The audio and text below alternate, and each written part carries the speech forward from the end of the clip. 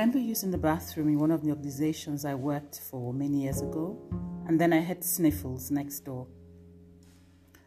As I made to wash my hands, the person sniffling came through, and I gave her a warm smile and I said, "This too will pass." I never found out what the problem was. I never saw her again. But I know from experience that the pressure of work, the pressure of life, does bear heavily on your mental health.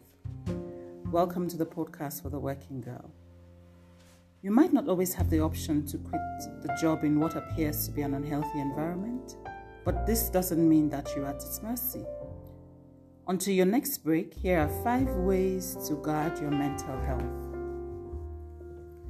No matter how busy you are, please make time to exercise, at least for 30 minutes daily, 3 times a week. Exercise has been proven by experts to improve moods, to improve your mental health. I personally have a clearer head and mind after exercising.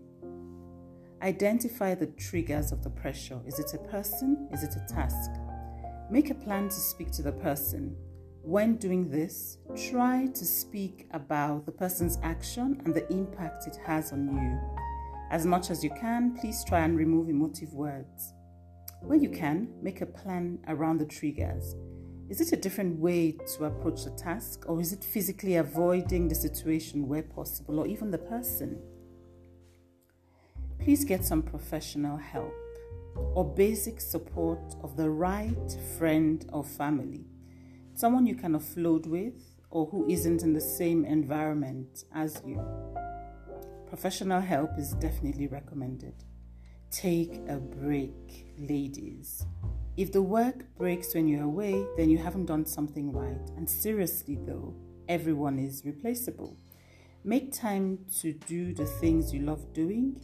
Don't make your entire life about work. It's a recipe for real mental pressure. Meditate, pray. It is often a great release and a great connector to God. There's often an assurance knowing that you handle the issues that challenge you to a higher spiritual being. I remember a friend who had tried all of these recipes and it worked, and another who had no respite after trying everything recommended here, and she left the job in the end. I often say that there is no paycheck that is worth your mental health. Have a great week on purpose. Cheers.